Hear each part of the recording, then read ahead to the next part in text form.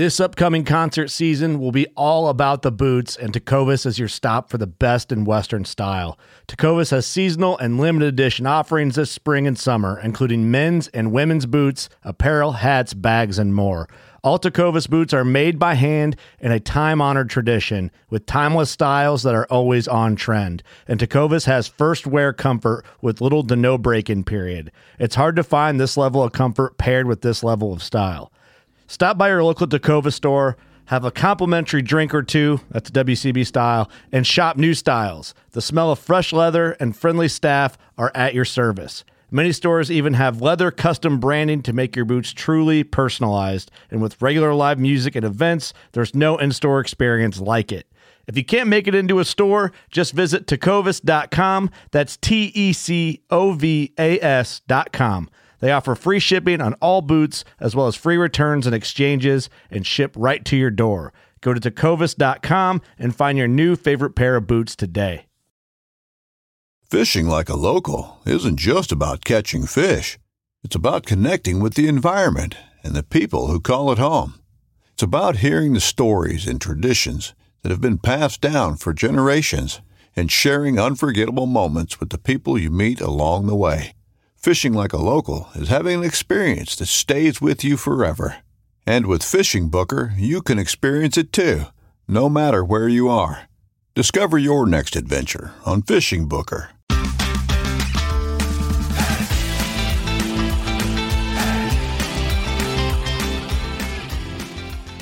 Hello and welcome to the Publicly Challenged Podcast. I'm your host, Luke Oswald, and I hope you join me on my quest for knowledge to become a better public land hunter, angler, and forager. Stick with this and who knows, maybe we will learn something together.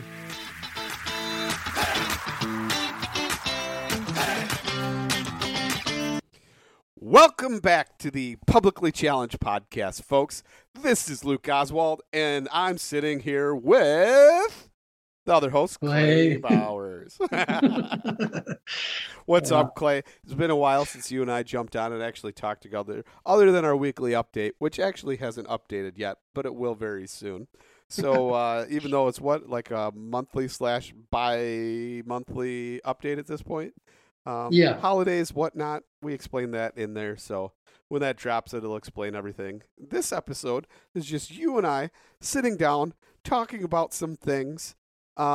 Maybe one could say even getting some stuff off our chest. Yeah. I love it. Yeah. So, the thing that I really wanted to talk about. Do you want to ease into that, though? Do you want to ease into it? Yeah. I was going to say we could ease into it later. What I was going to say is we can first talk about Florida, but then I want to give people a little teaser right now and say that what we're going to talk about is my Substack, and that ruffled a few feathers. And that is the article I had that's titled "The Invasive Path to Citizenship." Okay. Yeah. So let's talk about Florida. You went down there for a little bit. You were down in Miami, also known as Miami. That was a little I went. Miami. That was fun. We went down for 4 days. It was just me, my daughter, or one of my daughters, and then Madeline. And it was a good time. We only went down for 4 days. Unfortunately, I was able to pick some coconuts and some papaya and kind of look around and see, but I don't know any foragers down there, so I was unable to have any kind of good time with the. Oh my God, you're gonna have to edit this part. Nope. Not doing it. My daughter just walked in the room, just started talking to me. We didn't hear her talking, so it doesn't matter. But we're just going to keep going, man. Who cares? Yeah. So anyway, I went down and picked some papayas, but I don't know any foragers down there. So and Miami's landscape is like freaking tropical, and it's like nothing like anything I've seen up here at all. And so I don't know basically any of the plants. I mean, maybe like a couple, like I said. What? The coconuts and papayas. Yeah. What do you mean? Because they're non-natives, Clay? Dare we say? What? Why don't you know any of the plants? I thought you were an expert. You could go anywhere and identify anything. What's going on here? No. I actually, so we did that podcast with Arthur, and I really loved how he talked about how he was like such an expert to the place that he lives, and I really feel a lot like that. Like, yeah, I can go to places like Kentucky and North Carolina and teach foraging classes and stuff, but I'm more of an expert here in my environment. So you're saying you go down to Florida and you're fish out of water, if you will. Oh yeah, absolutely. The plant life is so bizarre down there, you know. I'm sure you've seen it, you know. Yeah. and then also the people, you know, you go there and bizarre. Florida, man. Yeah. I mean, it's always headlines, right? No offense, Florida, we love you. Love coming to visit. Who cares? Maybe I'd even live there, but the headline is always Florida man, Florida man, Florida man does this, jumping on trampoline naked and accosts neighbor or whatever. You know what I mean? Like there's always something, you know, and maybe it's the sunshine just bleaches the brain a little bit. I don't know. Yeah. I was very excited though to get to speak so much Spanish. As you know, I speak Spanish, and I don't get to practice it very often. Although I have been speaking Spanish for over 20 years now, I don't get to use it on a daily basis. So I spoke Spanish literally most of the time, probably more than English on that trip, actually. Yeah, yeah. Would you say it was more of a Cuban population, or was it just melting pot?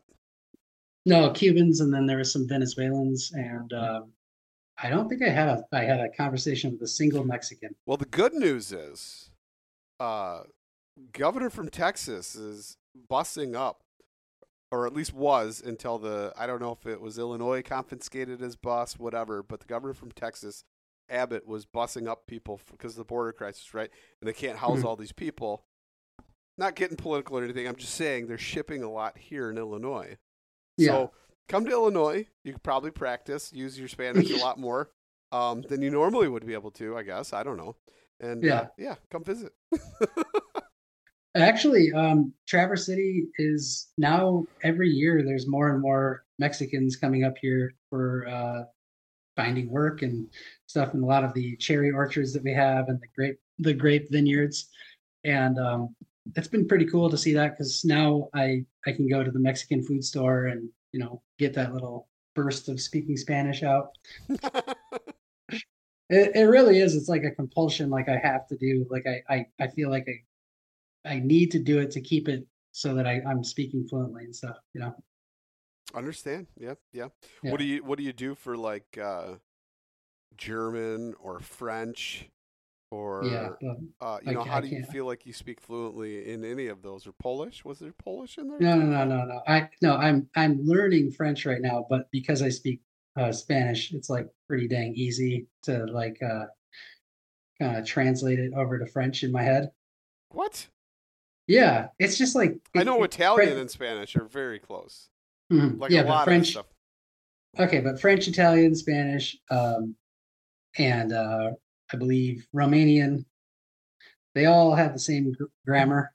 They all use the exact same, like, if you make a sentence in Spanish, you can make a sentence in French. Okay. All right. What about German? German is totally different. German is crazy. Yeah. German is nuts, 10 different man. words to describe one thing. Oh, there's like so many ways to just say the. Depending on where it falls in the sentence. Yeah, it's a wacky language. And I know that this is a hunting, foraging, and fishing podcast, but for those of you who are interested, languages tend to be more complex with the less speakers. So that's why like a language like Mandarin Chinese is actually super like basic and easy, like as far as like not its tones, but like the words and the expressions and the way things are stated are like actually pretty easy to understand because it's the world's biggest second language, basically, that and English. So things that are widely spoken by a lot of people are actually usually easier to speak, and then languages like German are super complex because they have such a small supply of people speaking them. So, interesting.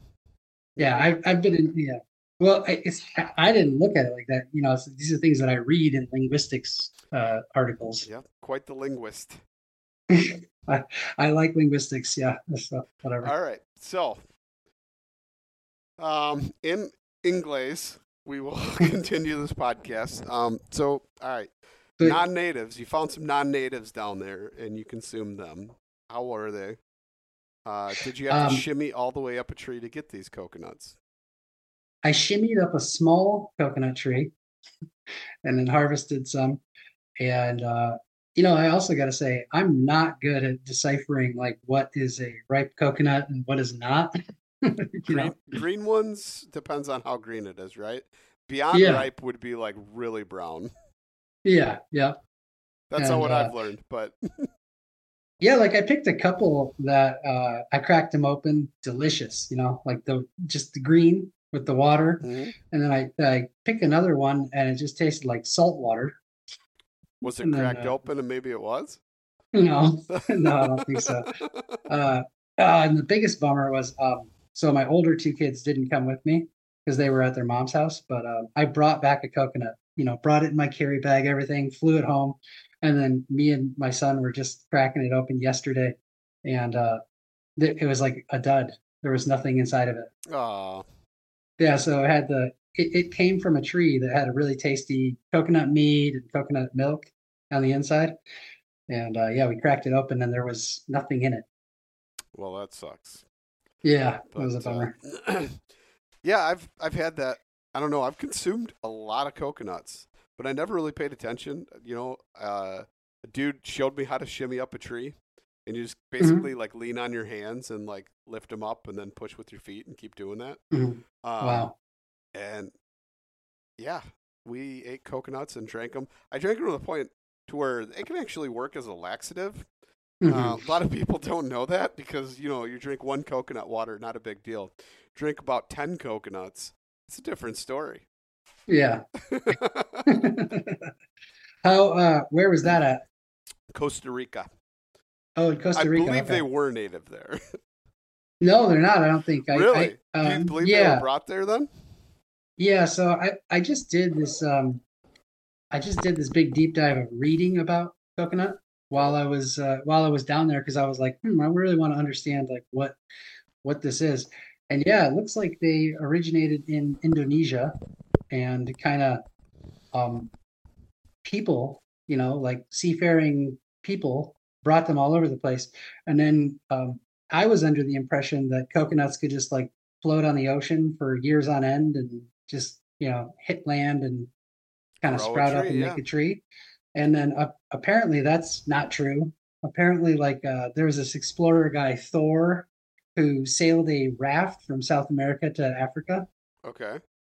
He took coconuts with him, and he basically said that the ones that were in the hold below, that were getting like salt water on them all the time. Yeah. Below ship, they did not sprout and could not. He said that they actually just like went bad. Very interesting. Yeah. So basically, there's this concept that I'm really thinking, like I'm curious why more people don't espouse this, but I think that humans are a vector for carrying plants around the world. Absolutely. But we, if you listen to the way ecologists or biologists speak, they say that like when humans do it, it's not natural, right? See, that's a tough one because it is, right? It is natural if we've been doing it for as long as we have existed, right? And that's a hard concept for people to grasp onto, that oh well no, well I don't care if you say we descended from freaking apes or we were created. Either way, we've been carrying around plants, propagating them, growing them, all that stuff since forever. We are wild tenders. And to say, which now it leads right into it, doesn't it, Clay? You framed that on purpose, didn't you? No, I did not, but it worked out. It worked out because perfectly. Your Substack talks about that.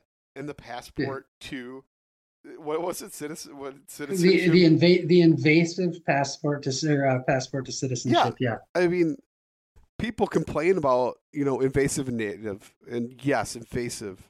at times does a lot of ecological damage to native plants or so-called natives, right? Mm-hmm. But sometimes it works out. It's just got to be long enough to where it maintains or reaches an equilibrium. Go on. Yeah. Talk about this. Oh, well, so, my Substack is basically talking about the uselessness of fighting a war against invasive species that we're never going to win. And just basically like, we need to come to some sort of like acceptance and change in our heart. And maybe that means that we need to fight invasive species to an extent to help save natives rather than fighting a war of eradication, right? So like framing it in a different way in your head, I think does make a difference. If you are thinking like, okay, in 100 years, I'd like to see autumn olive be a member of our society, or like the plant ecosystems, and what does that mean to you? How will that look? Like is autumn olive going to be something that is going to be present on the landscape, but like not that present, right? And that's kind of the thing that I was trying to espouse. And you got like so many of the invasion biologists, like the believers in that sort of theory, they were just like losing their marbles. Like not even biologists, everyday people, foragers, whoever. And honestly, though, I don't even think half of them read it. No, I don't think so at all. They read, or maybe they read like the first paragraph, your introduction to it, and then we're like, "Oh, this is terrible," and didn't read it. But no, I mean, so like kudzu vine, or however you say it, right? Mm-hmm. I think I was in like North Carolina, somewhere on the coast, and it was like, I'm like, what are these vines all over, like just encroaching, climbing up trees, absolutely everywhere, and I'm like, what is this? It turns out it was that. And it's like, holy cow, I could see that completely devastates the landscape. Like, I mean, it just wiped out everything. It was just, everything was covered in it, blanketed. Yeah. And I could see where that's super damaging, but once again, what if you did cut it back, harvested it, used it for something? It makes sense to me. Yeah. I'm interested. We're going to have Tom Wessels on pretty soon, right? And he talks a lot about that. And one of his videos online is the concept that like, so if you look at a Virginia creeper, a Virginia creeper will stop short of the canopy. Really? So yeah, so it climbs up the tree and it kind of stops short of the canopy. And he says that's an evolutionary adaptation that basically, so if you're a vine like kudzu, the last thing that you really want to do is like actually smother out your host and then fall down on the ground. On the ground, yeah. Yeah, so he said that what will happen eventually with a lot of invasive vines, I think I'm trying to remember, is that basically like they will find some sort of equilibrium over time. They're gonna basically like have to, because otherwise killing your host is not a good thing. I mean, that's not even a good thing for any virus or any bacteria or anything, right? Correct, yeah. Yeah, so like you want these things that you're literally, being supported by to be able to be standing. And that's like the vine, right? So when you think of things like the honeysuckle or like the oriental bittersweet, I'm sure that stuff is terrible by you, right? I hate the fact how hard it is to keep it out of spots you want it out of. Yeah. You can't work with it in certain spots. Mm-hmm. Like, I don't mind it as a hedgerow, right? Like, interspersed between osage. Fine. But when it's like, somehow it starts popping up in the middle of your yard, like, there's a problem. And you can rip it out, or so you think, and just one piece of that root, the next year it's back. It's crazy. Yeah. I know. This new house that we moved into has bittersweet along the fence. The neighbors had somebody, either the people who previously lived in my neighbor's yard or the people who lived in my yard previously, planted it on the fence. And it's so resistant. I mowed over it That doesn't do anything but make it grow better. Yeah. I mowed it all summer long, and it's still alive as far as I know. Yeah, it's impossible. Like there's spots where I've cut and then like spot applied herbicide to it, right? Mm. To where like over each one, touched it, sprayed it, died, and then 2 years later just came back. Yeah. Unreal. So like a plant like that, it's very problematic and not fun to deal with. But the whole point that I was trying to make in that article was that plants like even plants like those will eventually come to some sort of equilibrium. Like they can't be like that forever. It's literally impossible. Correct, because it would make itself extinct. Yeah. So, but I just, we had all kinds of people just their minds exploding and their emotions just flying and spattering the socials with diarrhea of the keyboard. If you will. I had, and then I wrote a follow-up piece because like I had a lot of people saying like, what's the point? Like a lot of those people, like they didn't get it. Like, I don't know if you read those comments where people were like, I just don't get it. Like, what are you even talking about? And I'm like, okay, I don't know how that's you don't somebody get who this. doesn't know plants. Like, yeah. But so I wrote a follow-up with actual, like, so there was 3 plants that I talked about: autumn olive, buckthorn, and garlic mustard, and things that I would kind of do to help integrate them. Mm-hmm. Okay, but my opening paragraph says, tongue-in-cheek, it says, my last article stirred up a bloodthirsty mob over at Will Forage for Food on Facebook. Yeah. And I never even looked at the Will Forage for Food, so I have no idea what that group, how they accosted you. All I saw was your Instagram post that was just on your account. So I don't even know what the other comments were. And if it's a bloodthirsty mob, it shows how narrow-minded, and we've talked about this before with like Patrick Durkin, right? Yeah. Just people are so emotional and they don't use logic or rational thought anymore. It's disgusting. Yeah. It really is. And then they just like, you can't like just disagree with somebody and then just still be a friend with them. Right. Like it's like impossible. What do you mean? I'm not saying you, I'm saying like these, like people like that with that mindset, right? Like me and you, I feel like I could have something that I don't agree with you on, and then I would still be your friend. Because we have enough common sense to find enough common ground that we can find a solution to the problem, or just agree that we have a different thought process on it. Yeah. So on Facebook, the point that I was trying to make is, so that Will Forage for Food group, I mean, I had people who basically seemed like if they had the opportunity, they would like, shun me to like the far ends of the earth where I wasn't allowed to speak anymore, because they didn't like what I was saying. And mind you, just like you said, I could tell they hadn't actually read the article that I wrote. They're commenting like, commenting with emotion, right? Yeah. Let's go into this. Do you think people have been trained to be so emotional they no longer use logical thought? I do think there's probably something to that, right? Yeah. I mean, because it seems like our society is in like a state of hysteria all the time. Yeah, and like we 2016 came around, and I swear to God, the Trump election, it's just like people lost their minds over politics. For years, it barely mattered, other than a few hot button issues, right? Yeah. Mm-hmm. A few of them. And we all know what they are. We don't even have to say them, right? Yeah, one of them rhymes with schmortion. You know what I'm saying? But like, people would lose their minds over that, but didn't care much about anything else.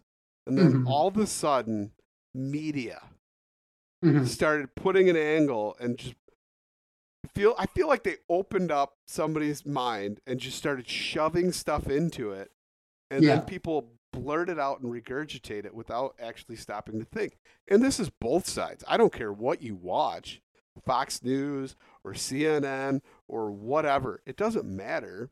It's both sides. It's the media itself. Now, is it by design? Is it by selfish, just, I don't even have words for what I'm trying to say right now. Yeah. But any way you look at it, it's messed up. And it's crazy to think that people really, truly don't even think for themselves anymore. Now, granted, social media, everything else, I mean, you're constantly being bombarded, not to mention algorithms of social media are designed to put you in an echo chamber. It doesn't help. Yeah. So myself, I try and get around that.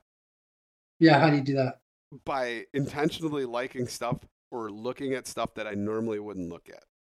Yeah. Now, you don't have TikTok, so you wouldn't understand this. But it's like an FYP, right? For You page. And your For You page is your algorithm. And it's just stuff that you like keeps popping up, and it always feeds you new stuff. Okay? It's not like social media, like Instagram. But on TikTok, like, I'll purposely seek something out and search it, and my algorithm is so screwed up, I think it just randomly feeds me stuff. Because a lot of guys are like, all I see is, hot chicks on there and stuff. I'm like, because that's all you look at. Like, where did you find that? You know what I mean? And, I will intentionally seek out just weird stuff. And then it's so random, like, it doesn't know what to feed me, so it just keeps feeding me just randomly generating stuff and throwing it at me. It's pretty cool, actually, because I explore a lot that way. Do you know that, honestly, I get irritated with algorithms a lot, especially at home with Netflix. Yep. You get like the same crap over and over and over again, and then you go onto somebody else's Netflix, and you're like, hey, well, I want to see some of these things. Why aren't they on mine? Yeah, it's scary. It's scary. So that leads you into AI and the fact that AI can manipulate you and make you do things based upon your behaviors online. Yeah, but to me, I just think it's so stupid. I don't want, I'm the type of person who, I like trying out new things. Oh yeah. And I like differences, and I might not like to watch a romantic comedy. There's that's some what of them that make me. You know what I mean? Like, they're great. Yeah, they're classics in my opinion. But I know. So, but the point is like Madeline's Netflix is full of that, and then mine is full of all this man stuff, right? But like what? I want to be able. I want examples. I don't know. I have Russian war movies, or I went on my dad's one time and I was like, what are these? Because I don't watch a bunch where I have to actually read subtitles. If I'm sitting down and watching a movie, I don't want to have to read subtitles. I'll go read a book. Yeah.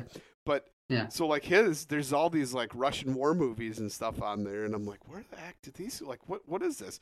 Or German, they're in German or whatever. And some of them are actually really good. Yeah. So I sought them out and watched them. And they still don't pop up in my feed though, but I see what you mean.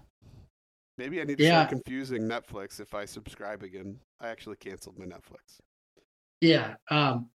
I had this idea, and Madeline didn't like it. I said that we should just use one and just look up movies from both of our perspectives and totally confuse it. Right. But no, it's not, and so what ends up happening is we get these, siloed into these little spaces that they put us in, and they say, hey, here, you watch this, And it's really frustrating, because remember going to a movie store back in the day? You would just look around. Clay, I just talked about this the other night. Because I recently got a projector, and so you put up a big screen up on the balcony, and then shoot the projector on it, and we turn the couch a little bit sideways, and we could sit there and have this giant screen, and we hook up the Roku to it and watch movies. And I was like, it sucks to know that my kids will never experience going into a video store, wanting one movie, settling for something else, and totally loving it because the other movie wasn't out, or keep checking in to see if that movie's in, and it's not, and okay, well, we'll just get this movie, and have that selection like that, because everything is there, it's always available, and my kids still want to watch the same stuff. Not that I'm complaining, because they like really cool movies like Back to the Future. So they love those movies. In fact, my kid, the youngest one, probably would watch that every day. If that was the only movie he had, he'd be happy with that. Which, Back to the Future? Yeah. That's funny. And what's funny is each one of my kids like one of the three. And they're hoping there's another one coming out. And I had to explain to them that Marty McFly has Parkinson's really bad. And it's probably not going to happen. Yeah. But I guess I was trying to make a different point with the video store thing. was that when you walk around in the video store, you get to see all the other options. Yeah, I get it. You get to see all of the options. Yeah, and you walk around, including the back room with the gross stuff. But yeah, and usually you only saw people with trench coats walking out of that one. Normally, typically, or your high school principal or whatever. But yeah. Yeah, so I don't know. That's the biggest bummer of algorithms in general, And then here's an interesting thing, I guess, is that you've been seeing Sam Thayer been freaking out about AI. Yeah, we talked about that. I have not seen that on his Facebook. I've barely hit up Facebook. Honestly, I don't care for Facebook, but a lot of people do, or at least older people. I don't know. Yeah, it's lame, but if you use it like okay, today I posted my upcoming foraging classes. I post. I'll purposely go to groups like Ann Arbor, post things like there'll be like community message boards for places like Ann Arbor. Sure. And I post my class to those every once a month. Sure. And today I posted that, and I got like 10 people signed up today. That's good. That's good. Yeah. So it's like Facebook is important to me for marketing my foraging classes. Yeah. And but other than that, it's a dumpster fire. It's crazy. You like we already talked about. Will Forage for Food, the group. I posted my my Substack and had people losing their marbles. And then Sam Thayer has been talking a lot about AI, and he's been calling it a what did he say? A complex plagiarism software. He's calling ChatGPT. Sure. And actually, so I'll just say this: I have not weighed in on it. He said that he claimed there was no good use for ChatGPT, and I think he is like a little bit angry at ChatGPT because of all the AI foraging books coming out and that stuff. But I think that he is incorrect. I think that there is some good for large language models, which is what that is. ChatGPT is not AI. It is a large language model, and it's just gathering up information to give to you. That's all it's doing. Yeah, it's just, I mean, it's a search engine, right? But it compiles everything and puts it together for you. Although you can do some pretty cool stuff with it. I've seen a dude. I was talking to him, and I'm like, I haven't really messed with it or anything. He's like, I've got it. Let's come up with something random and make it do it. And he did. Yeah. And he says, can you make me a breakup text for my girlfriend as if Jack Sparrow wrote it? Oh, my gosh. And it did.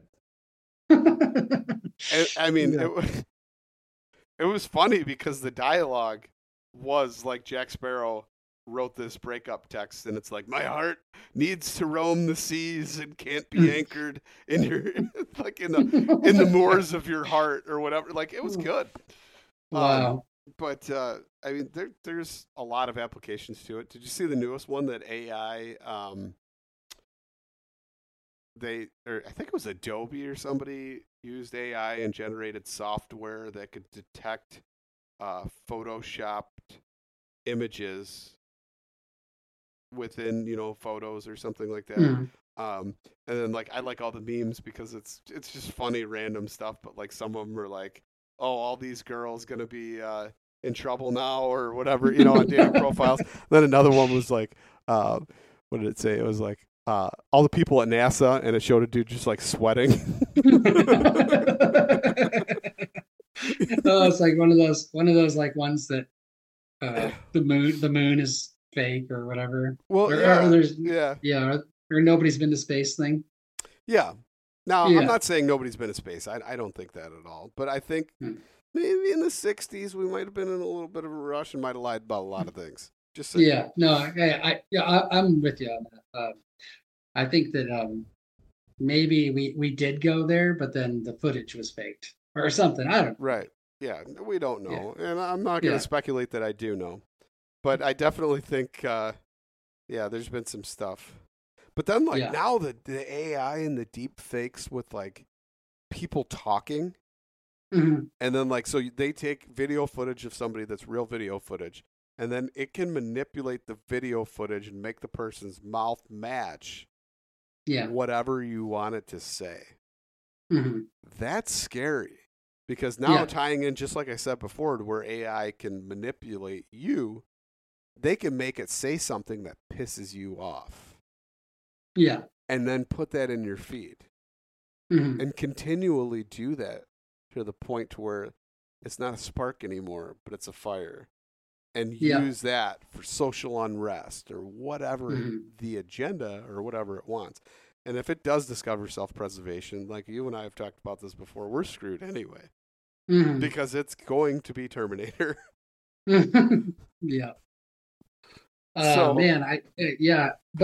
But I guess I just really feel like ChatGPT is a good tool for humanity. And it redefines how people are going to write papers from now on, though. I mean, how do you really know if it refines it? Sometimes you could tell that AI wrote something, but not always. I mean, I have messed around with it and said, write 3 paragraphs on wild parsnips or something one time. Mm-hmm. And it was just for my own, just curiosity. Yeah. And I looked at it and it was terrible. It was obviously something that was not good. Mm-hmm.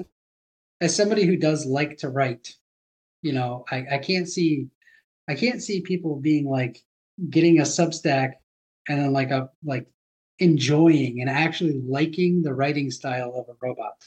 True. But if you were trying to spam a Substack, get it to where random people click through it all the time, and then put a bunch of ads in it, I could see where it might work. Yeah, but I don't know if Substack...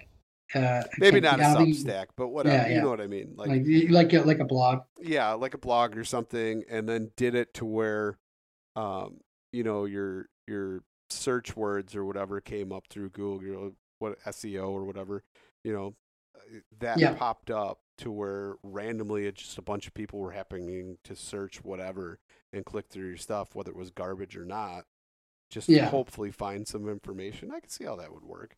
Maybe. The thing I just think is we should have labeling, right? It should say written by ChatGPT, and it's just so it's out in the open. And if you like it, you like it, and if you don't, you don't. I fall more into the category of people who's I would rather something that I don't like be allowed to exist, and then people be able to make the choice of whether or not they consume that. Like so-called invasive species. Once again, it comes right back to that, Clay. But then again, that's the difference between being open-minded and thinking your opinion is the only opinion that matters. Yeah. That's the problem. That's the crossroads we're at. But has this problem only existed now in present time, or has it always existed? And now it's just amplified because people have access to a means of constantly berating people with their opinion. I don't know. That's I'm curious. For sure. Did ancient Greek, people you voted for Socrates? Oh, I'm never going to be your friend again. They might have. I could see that. But now the only difference is they have they feel they have more influence, right? To be able to just go out and speak their mind and be a keyboard warrior and berate people over their own opinions or over somebody else's opinions, I guess. Yeah. Yeah, it's a bummer. But the other day I was trying to look up this thing, and I thought like none of this will at all make any difference either, though, when our continents in some point in the future collide again, and then like all the plants exchange, Yeah. It's gonna or be they like get flooded out, or they. Yeah. But that's the thing is like, for me, I've said it a million times in many of the articles that I write. I like to think in terms of like tens of thousands of years, and not in these like chunks of like, it truly does like seem like some people will think of like history as being like 500 years, right? Like they think like white people got here to this country 500 years ago. So that's the start date for everything in my mind. Okay. All right. Yeah, that's, one way to look at it. But what about, the so-called natives that also probably migrated here at some point and brought along a lot of plants along with them and planted them. You know what I mean? Like, yeah. Yeah. Who knows? Walked across the land bridge and picked up and planted things along the way. Oh, I'm sure it happened. 100%. It has to have happened. Unless they were already here. Yeah, maybe they were the original people. Who knows? Nobody knows. It's all speculation. Yeah. But what I find funny is like how people will like, especially in archaeological finds and things like that, they will stand on that hill and they will die on that hill. And anything that comes along, another theory, discovery, whatever, it doesn't matter. It's all BS. It doesn't matter, right? Because what they believe in is the only way it ever happened. And then you find like a bison skull that's not supposed to be there, and or everything else is 2,000 years old or 2 million years old, whatever. And then there's like another one that's 500 years old, but that bison should have never been there because it was extinct and it was never native here. That's, come on. Nobody knows. It's all a guessing game. Yeah. For sure. One time I read an article saying that they thought that Australian people were the first people. And that the theory, how it's like called the out of Africa theory, like that humans emerged from Africa a long time ago. Mm-hmm. This was like some scientist guy claiming that everybody came from Australia and not Africa. And just like you said, it's like, how do you possibly know? Like, how can you possibly they say humans are 300,000 years old, and that's based on like finding chunks of skeletons, Yeah. And then they'll like be like, well, this chunk of a finger. Yeah. Well, that's like carbon dating, and the fact that there's some theories out there that debunk and say that, if the earth was covered in a lush canopy and the atmosphere had more moisture in it, and, that canopy would protect from a lot of the UV rays, therefore things that we think are, so many million years old really aren't. That they could be really but nobody is going to back that theory if it debunks their theory and completely disproves all the carbon dating on everything that's ever been done. So explain this to me again. I gotta look this up. This is pretty interesting. Yeah, but so we'll talk more about it. But basically that if there was a lush canopy and there was a lot more moisture and it blocked a lot of the UV rays, everything that we have, our baseline, right, wasn't really, 22 million years old. It might be like 2,000 years old from the time that the canopy was depleted and whatever. And that's where the start of the UV started breaking things down, the carbon. Okay. You know what I mean? Wow. So What if that's true? But nobody, because every scientific thing that's been carbon dated would be completely disproven at that point. Yeah. And nothing else would, everything would have to be rethought.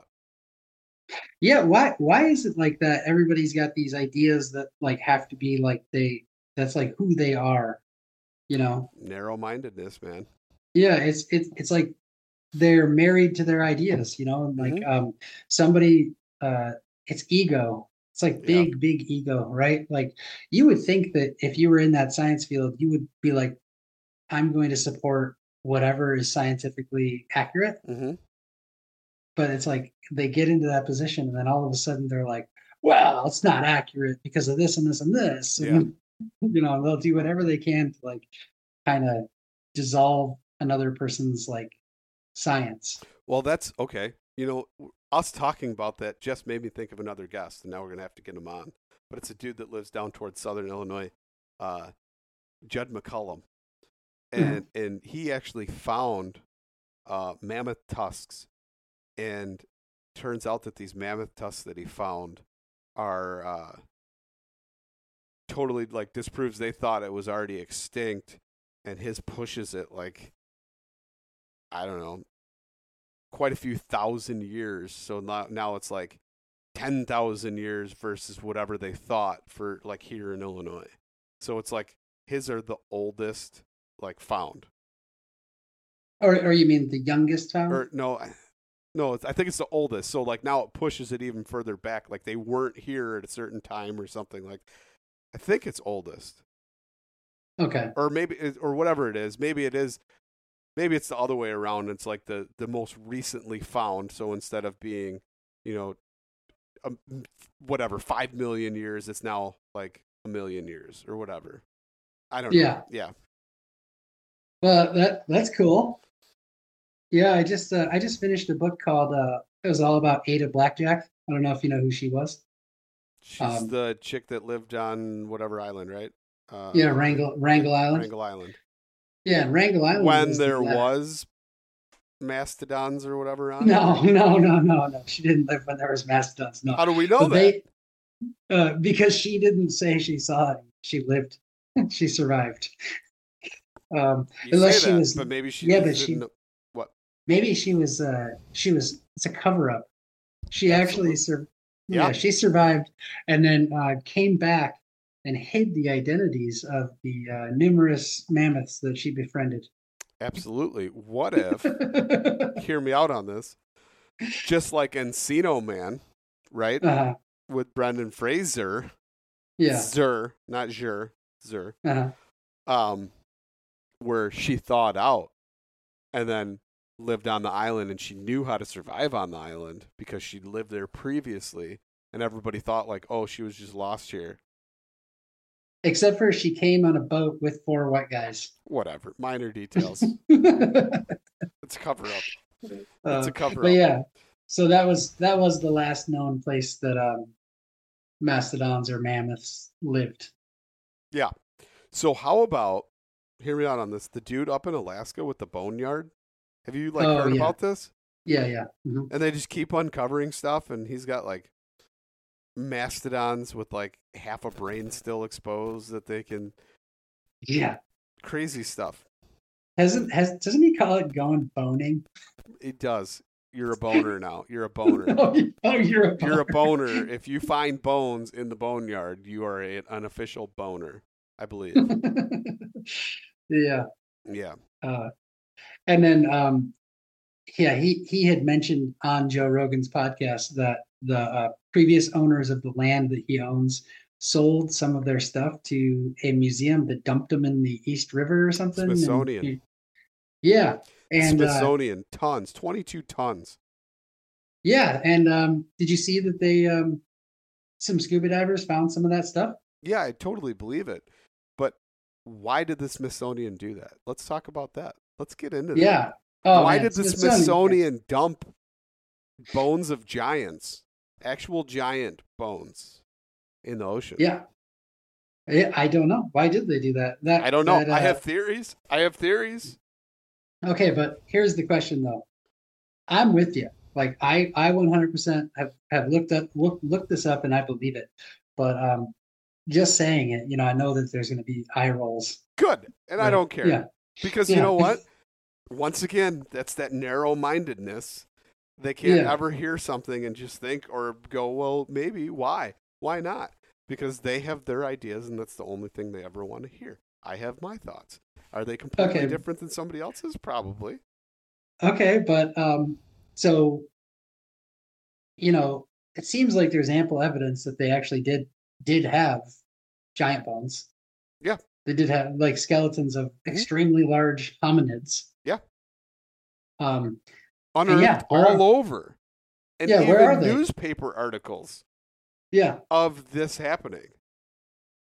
Yep. I know. But then they'll like vehemently deny it. And then some people will just say it's like nonsense, right? Yeah. But now if someone's biblical, right? Even without the book of giants in the Bible, but still being in the Ethiopian Bible, without the book of Enoch being in the actual, King James version of the Bible, right?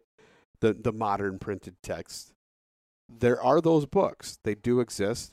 But without those books even, the actual Bible still talks about giants. And there are other texts throughout history that talk about giants as well. Yeah, so what would be, like, this is why I get up against this wall, is like, why would they care about us knowing that there were giants in the past? It's the same thing. Why would they care about us, like, knowing that there were aliens? Why would they care? Exactly. Unless there was something that they didn't want us to know, I would assume, right? Now, I could be completely wrong, but if you didn't want somebody to know because there's still something that exists, contains some type of knowledge that you don't want people to have. I mean, a prime example of that, whether you want to admit it or not, but like the Catholic Church in England and everything else used religion to control people, and that's why they wanted them illiterate so they could tell them things without them actually reading the text. Yeah. And you do that throughout history in many different circumstances. No, I mean, and that's totally backed up by facts. That's why Martin Luther was so hated and scorned and excommunicated. Yes. How dare you write it so that the common people can read this? Yeah. So, there's that. We got way side railed, which is cool because I love rabbit holes, but it all does tie back to plants and people and, So okay, here's a question for you. More on topic for our podcast. If giants were still around, would you hunt them? Just kidding. The question is, would they hunt you? Yeah, probably, huh? Because according to some things, giants, so fee, fi, fo, fum, right? Like, that's all about a giant. Yeah. And it's eating men. So chances are and so that's the thing, like, there's a lot of fairy tales and folklore and stuff that also goes with it. Now, folklore most of the time wasn't 100% accurate, but there was some grain of truth within all of it. So, I mean, how about C.S. Lewis, the Narnia books? One of those books, I believe it is The Silver Chair. I've only seen the movies as a kid, so. Oh, okay. Well, you're missing out, man. I've read the book series like 14 times probably. It's because you're a bigger nerd than I am. No offense.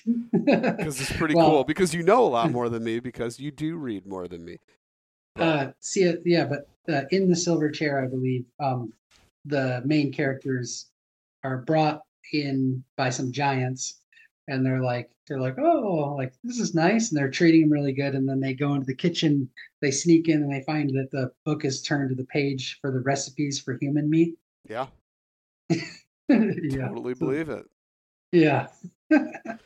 No, there's all kinds of stuff that we'll never know the answer to, or we'll have a lot of thoughts and theories and whatnot. And who knows, maybe we'll even get red flagged on this podcast for our thoughts and opinions. But I mean, that's all they are. It's just thoughts, random musings of two people sitting here conversing with each other listening to each other's opinions without arguing or losing our minds.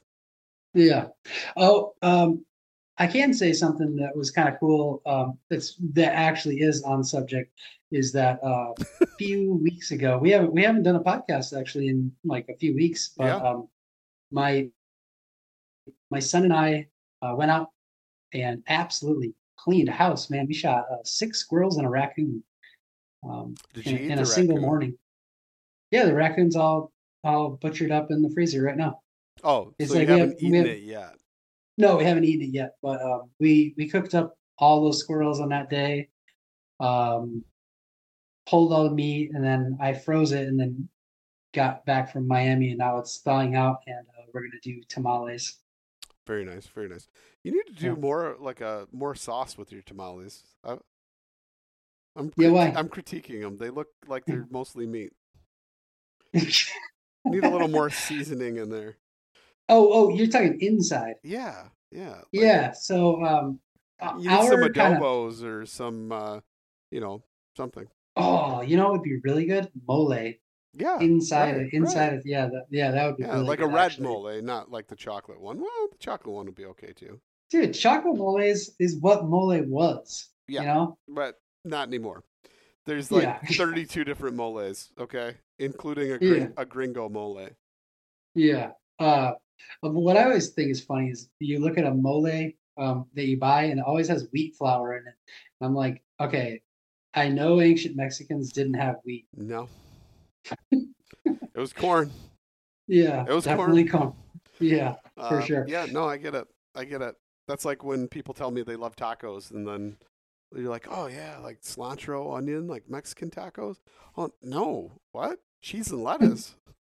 Cheese and lettuce. Don't get me wrong, I like white people taco night too, but I don't. What?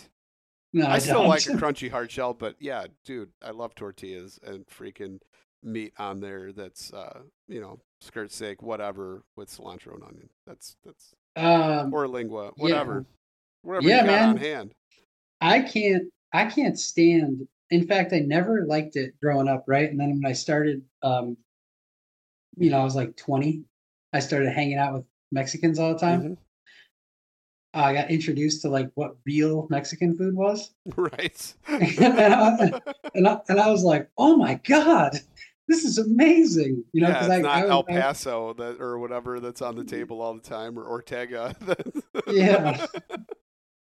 I remember being a kid and just like hating, like we'd have tacos sometimes, but it'd be hard shell tacos. And I just remember just hating it, like just being like irritated, like, oh great. No, I still like them. I was talking to, I mentioned this, the same thing, the subject we're on right now, and Michael Baker and I were talking about it.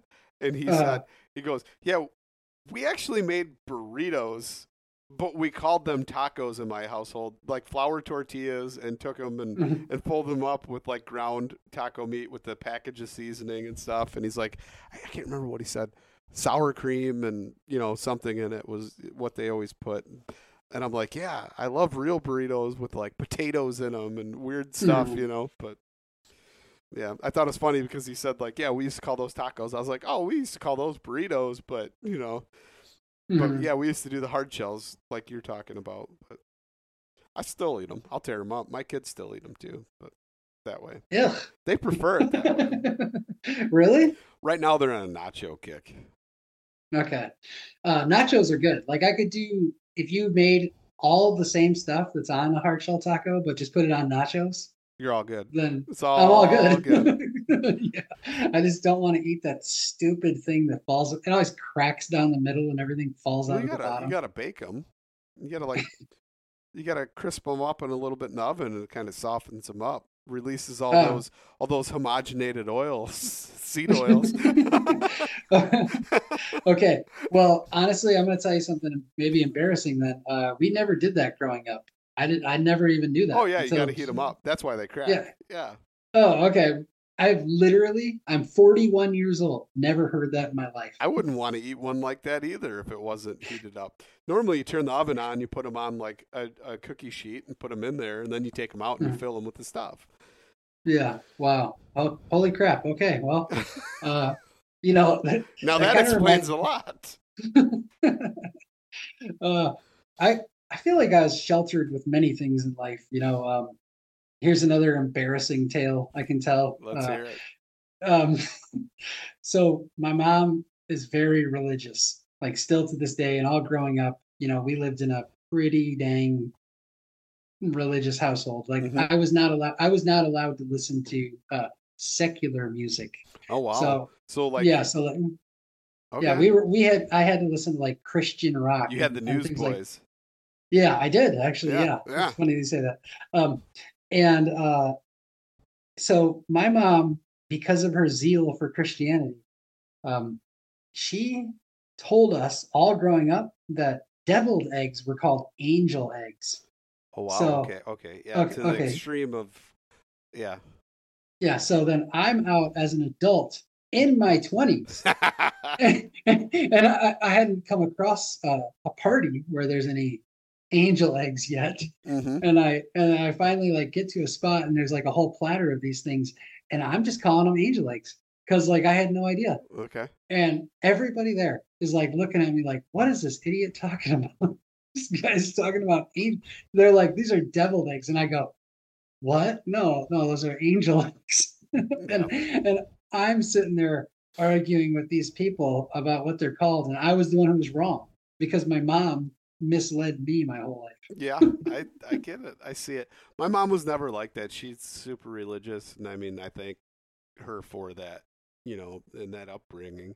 But she was never to the point where she'd completely like change the names of things. Here's an example, like the music I grew up on versus you then.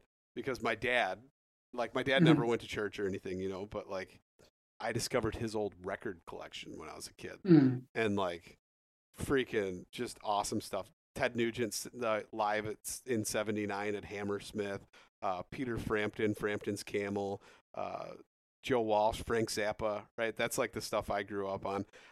My first concert that was a real concert, not a Christian concert. Not that that's not a real concert, but nobody would know who I was talking about if I said who it was, other than you probably. But it was a Carmen concert. But then my dad took me to like my first rock concert, right? And I was wearing a shirt today. In fact, I still have the shirt. I was wearing it, and my kids go, "When did you get that shirt?" And I said, "About 28 years ago." And they go, "What?" It was the Jethro Tull T-shirt. Oh my god! And they go, "Where did you get it?" And I go, "At a Jethro Tull concert." And they're like, "What?" And I said, "Yeah, it was supposed to be me and my buddy, but he got in trouble and couldn't go. So then my dad ended up going with me because like we had it all planned out. We were going to take the train. We were going to go up there. We were like, I think 14, maybe gonna be 15, something like that, right in there. 14. I think we were 14. We were going to take the train up to the city and like go to, this concert and everything. And then ended up getting arrested, got in trouble. And then they're like, "Were you with him?" I was like, "I was with him that day. I wasn't with him when he got arrested, if that's what you're asking." Like, no. But, no, it was just like, underage stuff that wouldn't matter if you're old enough anyway. We all lived a different life. But, yeah, so, like, needless to say, though, like, completely different ends of the spectrum there that my dad took me to a Jethro Tull concert. There's just like, I remember, though, there was pot smoke just, like, floating around. Once the lights went off, right? You'd see, like, a flick of a lighter here and there, and then all of a sudden, you just see, like, once the concert lights came on, there's just this haze floating, and I'm like, holy cow, like, this is a lot of weed for, and, back then it was illegal. Like, now it's probably no big deal, right? But back then it was illegal, and it was still the whole place, and it was just a bunch of old dudes. Kind of funny. Oh, that is funny. Yeah. I when I was just in Miami, there were so many people just openly smoking weed on the streets. Oh, that's weird. Yeah. And it's not even legal there. They just don't care. Yeah. There's only medical in Florida. I don't know. But maybe they all had like glaucoma or something from the intense UV rays of the sun and never wearing I don't know. Sunglasses. Yeah. Who am I to judge? I know. But before I forget, I actually do want to say, put it out there. If anybody is a listener from Florida and you are interested in helping me to identify local flora and fauna, send me a message. Hit me up on Instagram or Facebook, or send Luke an email. Or not, just hit us up. Slide into our DMs on the Yeah. socials, and Yeah. then we'll go from there. Yeah. You know, maybe they want to hunt with us. Maybe we want to go kill some gators. Oh, that'd be really cool. Wouldn't Have you ever it? eaten gator? Yeah, all the time. I love it. Well, not all the time. Oh, I shouldn't say all the no. time. Yeah. Used to go pretty religiously to a Cajun restaurant that the guy used to fly the stuff in from like Louisiana. No way. Oh yeah. Yeah. That's super cool. He used to go down there like twice a month and like hand pick, different stuff from different vendors and then have it shipped throughout the month to his restaurant and gator. Yeah. That's super cool. I've never eaten it. So Really? no idea. Tastes Yeah. like, I hate to say this, kind of tastes like chicken. It's good. Okay. Picture like if catfish and chicken had a baby, that's what it would be like. Okay. Yeah. Huh. You're eating a giant lizard. Yeah. Oh man, I really want to try the iguanas too that are down there in Florida. Absolutely. You know what? Let's find some cheapo airfare. Uh-huh. Fly down and like just take a rental car to the Keys, sleep in the car. Not like it's gonna be a big deal. It's gonna be nice anyway. We just won't drink any Ollipops or have any fartichokes. And we'll be good sleeping in the car or on the beach until you get kicked out. And just kill a bunch of iguanas and come back. Like come back with a cooler full of iguanas. That'd be super cool. Yeah. Let's do it. Yeah. Honestly, the tickets that I found to Florida were $63 each for round trip. Yeah. So it was pretty. That's what I'm saying. If we did that and just spent like a weekend and then took a rental car like down to the Keys from Miami, it wouldn't be bad. I don't know, what is that? No. 4-hour drive maybe? Yeah, we went down to, I think we got as far as Isla Morada or whatever. Yeah. Is it Isla or I don't know. I don't know. I call it Isla de Morada, but okay, yeah. Yeah, we were there. We went that far. We took our rental car down there, and it was pretty cool. I didn't see any iguanas, but I also was like, we were just kind of like looking for a spot to go swimming on the beach. Mm-hmm. And and then we went to a Thai restaurant.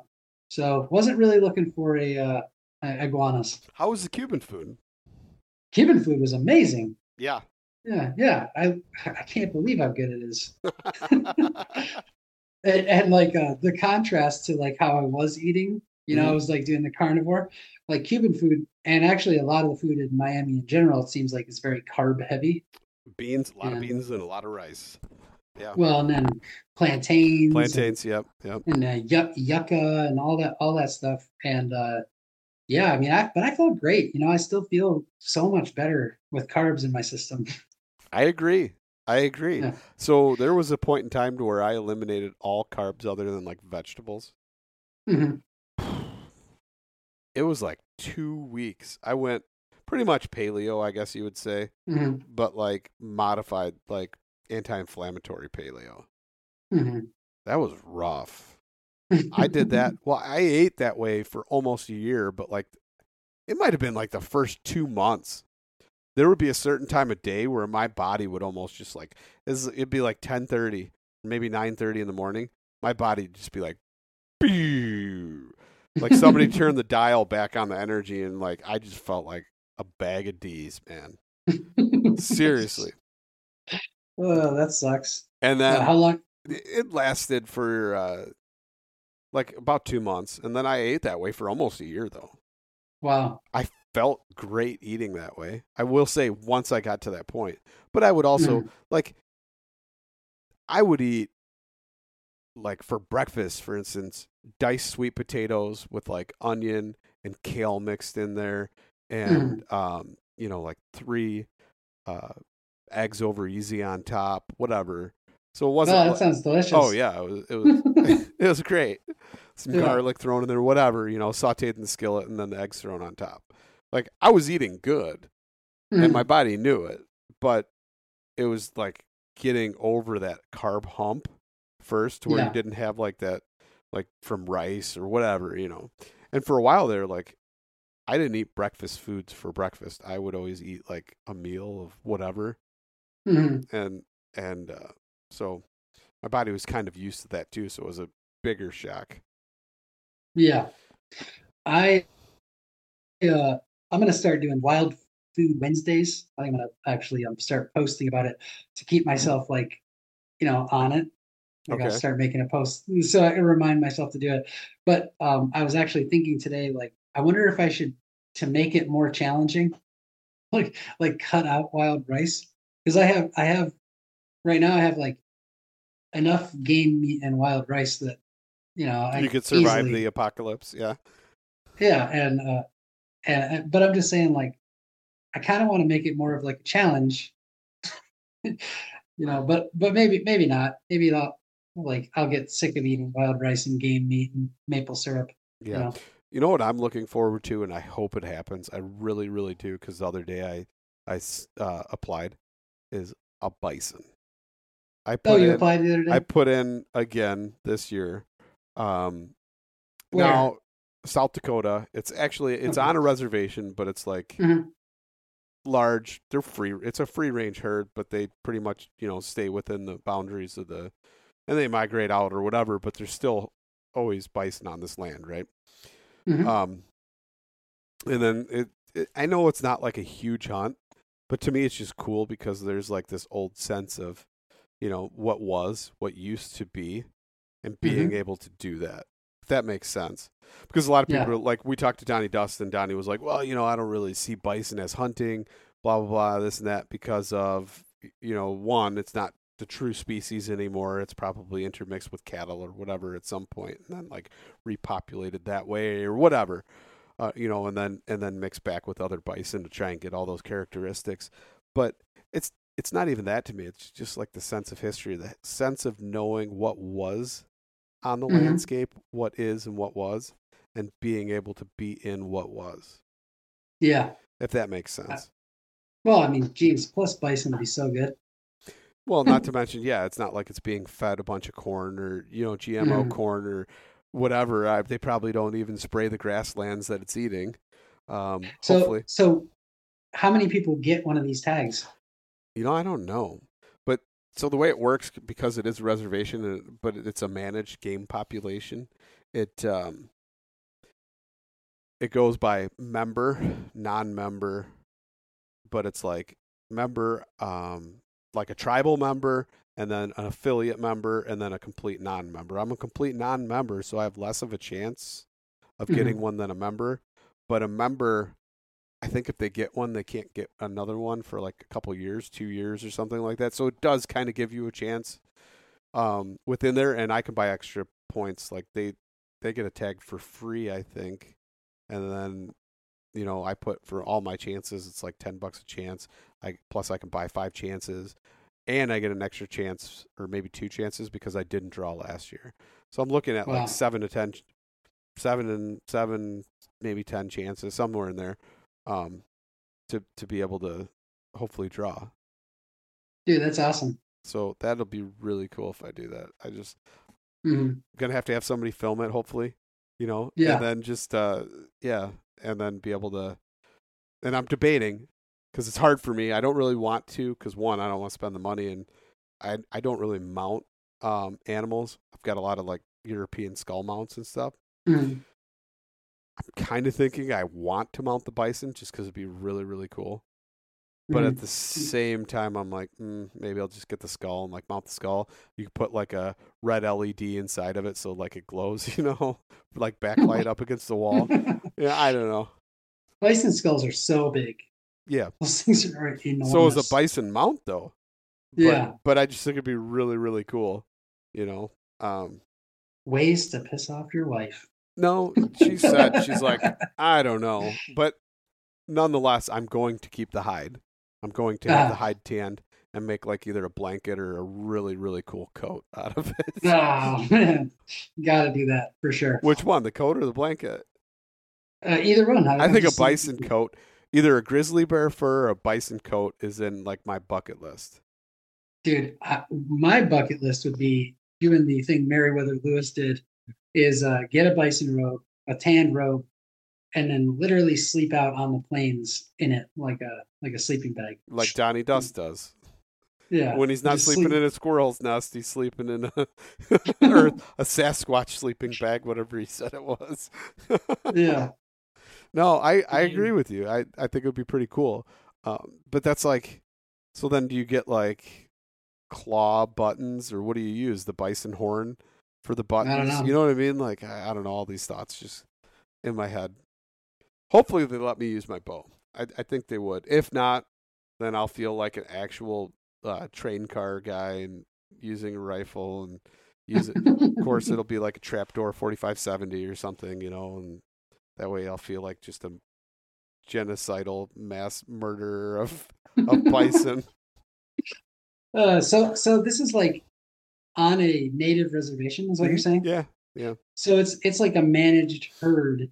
Correct. And they have like open prairie to roam on, but I'm imagining like how many, like 15,000, 20,000 acres or something, or there's 2 parcels. I don't know. I could look it up. Yeah. Okay. Well, either way, like I didn't know if it was like, because like sometimes people will kind of be like downplay a high fence. No, I don't believe this is high fence at all. Okay. Yeah. Well. Yeah, I don't want to tell people what one it is, because then like everybody will apply and ruin my chances if I don't apply this year. You know what I mean? Some things have to be kept secret, but if they were willing to do their own research, there's 2 units. One is, I think, 15,000 acres, Clay. I don't know how you knew that. Another one is 6,000 acres. Oh, wow. Okay. Still pretty big, though. Dang. Yeah. But man, I gotta apply for Kentucky elk. $10. Is it $10? It's $10. Did I already miss the window? I'm like so not on my ball with that stuff. No.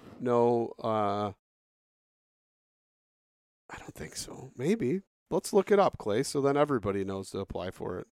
And then they can screw up our chances of drawing. It doesn't matter. There's so many people that apply for it. What I find funny is people out west, because everybody goes out west naturally, because that's where the largest populations of elk are. Yeah. And people are like, well, I need to apply just so I can let you guys get a taste of your own medicine. And I'm like, yeah, whatever. Who cares? Whatever. Like, not a big deal. Good for you if you draw, But people make it a big deal, like they're, trying to give us Midwesties a taste of our own medicine. Yeah. Does Illinois have elk right now? Like a reintroduce. So only in areas. I think there's one up north, and it's a very small managed herd that is fenced in. Oh, okay. Like we have bison in Illinois, but it's fenced in managed herd. Actually, not too far from me. It's like pretty close. Oh yeah, I actually used to live right 2-minute walk from a bison farm. Oh, there's like this isn't a farm. It's the herd gets to free range within the fence, which is a large area. That's what I'm talking about. Yeah, the same thing, but it's like, I don't know, maybe 200 acres. Yeah. I think. Yeah.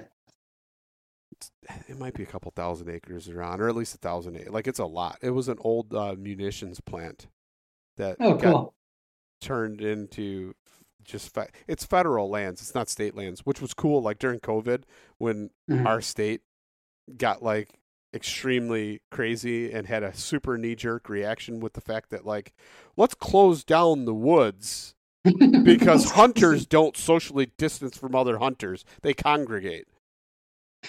I'm still mad about that. I am still super bitter about the fact that my turkey tag got taken from me and I never got reimbursed or anything. Really? Yeah. And it's not even the fact that I didn't get reimbursed. I don't care. The dollars go to conservation. You know what I mean? Or at least most of it is earmarked for conservation. And I'm cool with that. But the fact that it wasn't like, we're sorry, you're guaranteed to get a tag next year or something like that, just completely ignored me about that. That hurts. That hurts bummer, Illinois. Man. There's still salt in that wound. So what's it say about Kentucky? It's loading right now, but Kentucky draw is earlier than previous. Oh, dang. The draw opened up January 1st. Oh, okay. Season is October 5th. Oh, no, wait. What? That's weird. Why does it say that? And then it says earlier than previous annual start date of January 1st. Okay, so, oh no, this is season. Permit application opens up August 1st. Oh, dang. So you have to apply in August, and then you find out you just got a real short window of time to. But it says it says August 1st, a year before the hunts, and continues through April 30th in the year of the hunts. So that's a very long application process. Okay. From 4 months to 9 months. So it's open for 9 months. The application period is open for 9 months. So it starts the previous year in August. Okay. So this year in August, we could apply for 2025 hunt. Oh, I see. Okay. Yeah, it's $10. Hunters may apply for all three permits if desired. So that would be like a general tag, either sex tag, and then like archery or something. Yeah. Or a bull only. But man, that's not bad. 5 to 10% of elk permits go unclaimed each season. That's what it says. What does that mean though? Like So somebody draws and they don't pay for the permit because it's $10 to apply. The permit itself isn't $10. So it's $10 to apply, and if you draw, you have to pay the rest. Well, which is like $600. Yeah, it's still not bad. I think it is. It's like $600 or something. Yeah. I mean, that's a lot of money for sure, but yeah, but it's a lot of meat. I mean, if you're successful, now chances are you wouldn't be successful. That's one thing you have to understand about Kentucky is a lot of it's private land. It's not all national forest or Bureau of Land Management land or whatever out west. Like out west, there's tons of tracts of, millions of acres that you can hunt. Yeah. It's not like that in Kentucky. You've got a few national forests and stuff like that. But, if you don't have a guide that has access and leases with people to where, or like some type of access agreement to where he's like, yeah, we can hunt this farm, because we're going from this public land onto their farm or whatever, or using their farm to get to some public land that might be landlocked or something. I could see that would be a problem, and you wouldn't be successful, and then you just waste a tag. So if it's something like that, honestly, you'd be better off hiring a guide or an outfitter, which might be, $400 or $500 a day. I don't see it taking more than that to get on an animal anyway. Yeah. It's a lot of meat. It's a lot of meat. I've been applying for the Michigan tag for about 7 or 8 years, and that's a really small herd, though, right? Like, I mean, it's. Yeah, I think 200 people get a tag each year. And then 10 that's pretty good. And only 10 are successful? No. 10 out-of-staters. I think is what, if you are applying and you're not in Michigan, I think it's something like that. I don't know. Have you encountered the elk herds in Michigan? Oh yeah. When we were picking chanterelles a couple summers ago out in Vanderbilt, which is like really close to where the herd is, Yeah. Yeah, we saw 4 beautiful bulls in a field eating grass. Really? Yeah, and we were just picking chanterelles, and then drove down the way, and yeah, man, awesome. It was super cool to see that in Michigan. Yeah, that would be cool. Now you got me thinking I need to apply. What if I'm that one out-of-stater? I wonder what the regulations are for that. Do you happen to know? Like, do I need a license to even apply for it, or is it something that I can apply for and not have to have a license? I don't know for you. I don't know. But either way, I know that if you apply and then get a bull only, you can't ever apply again. Oh, it's a lifetime.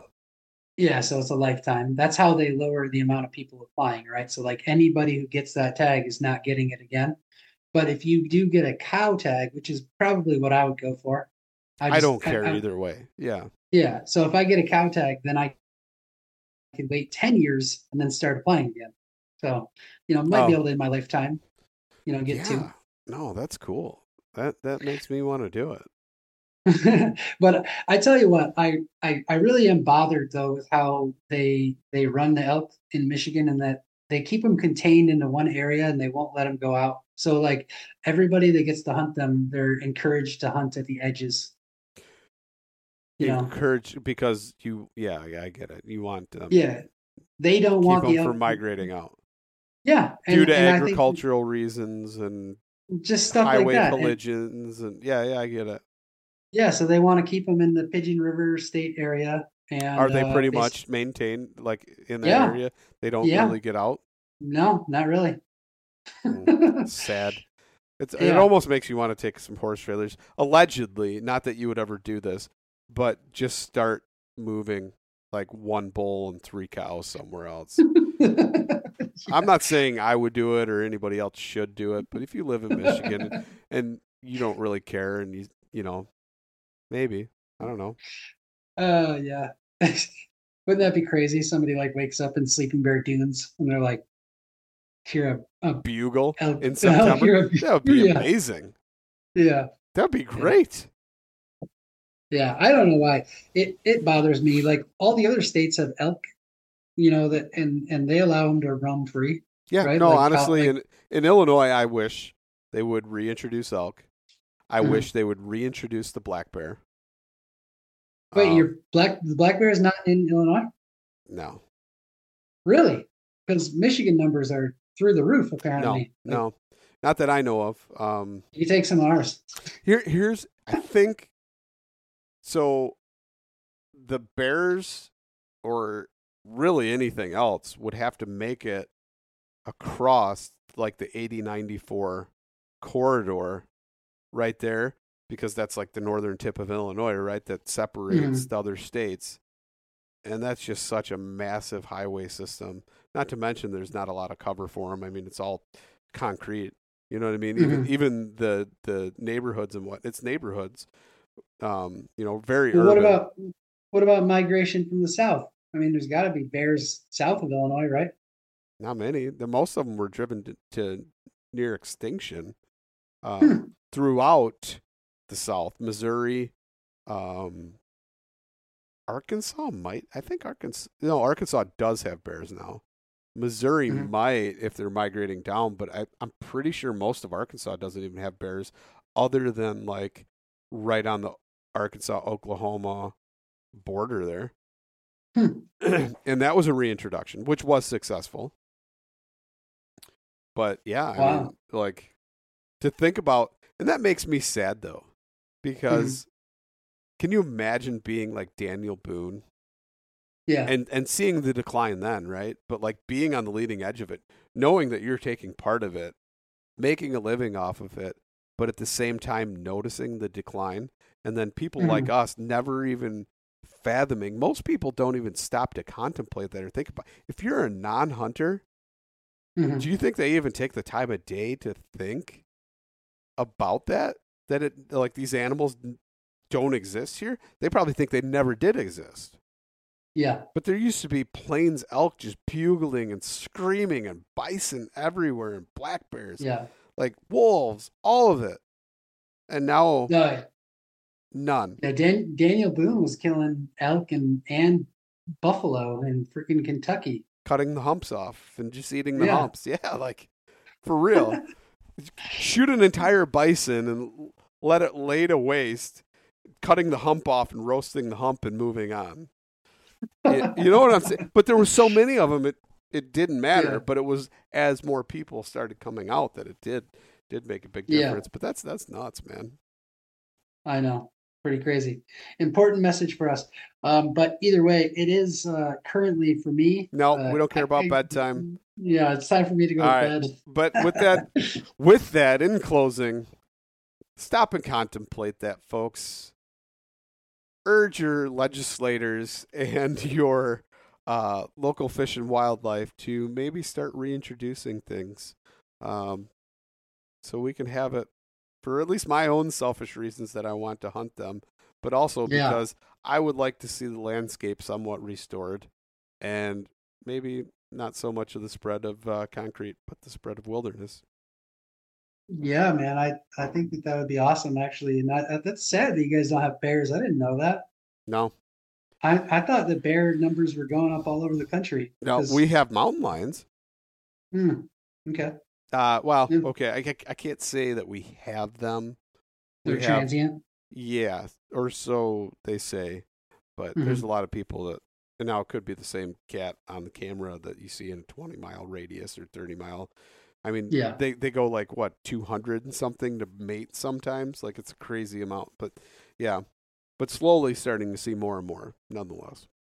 Wow. Well, that is it's kind of freaky to think about. Yep. We have them here too, and I've been more and more just thinking about I need to start like packing heat while I'm out in the woods. Stay strapped or get clapped, Clay. That's the bottom line. Also, PSA to everybody, other than stay strapped or get clapped, because that's real. That's real. On the real, folks. Stay strapped or get clapped. And also, don't be so narrow-minded. Give somebody a chance. Sit down at a table, have some coffee with them, and discuss things in a civil manner, nonetheless. Don't let your head explode and wish somebody else's head explodes, too. And with that being said, we're out.